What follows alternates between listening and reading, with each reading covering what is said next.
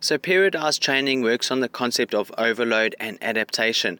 By stressing the body over time, allowing it to recover, and then stressing it again, athletes can gradually build fitness.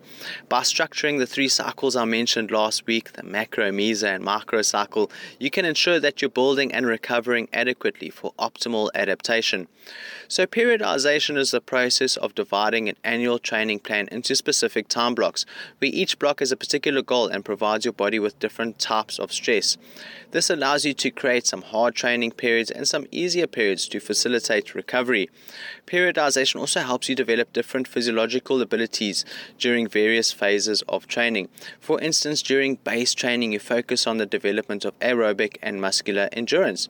During the intensity phase, this focus switches to the lactate threshold and aerobic capacity. And as you enter the competition phase, greater emphasis is placed on boosting anaerobic capacity and neuromuscular power. Most significantly, periodization is the best way to promote the training effect, which consists of changes in your cardiopulmonary and musculoskeletal systems, which result in greater speed and endurance.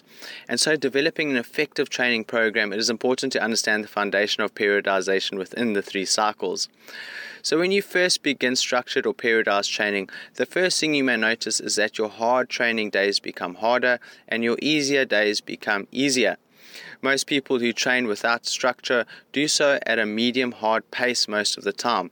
So for cycling as an example, they might ride a little easier if they don't feel great, or push a little harder to chase a fast group of friends.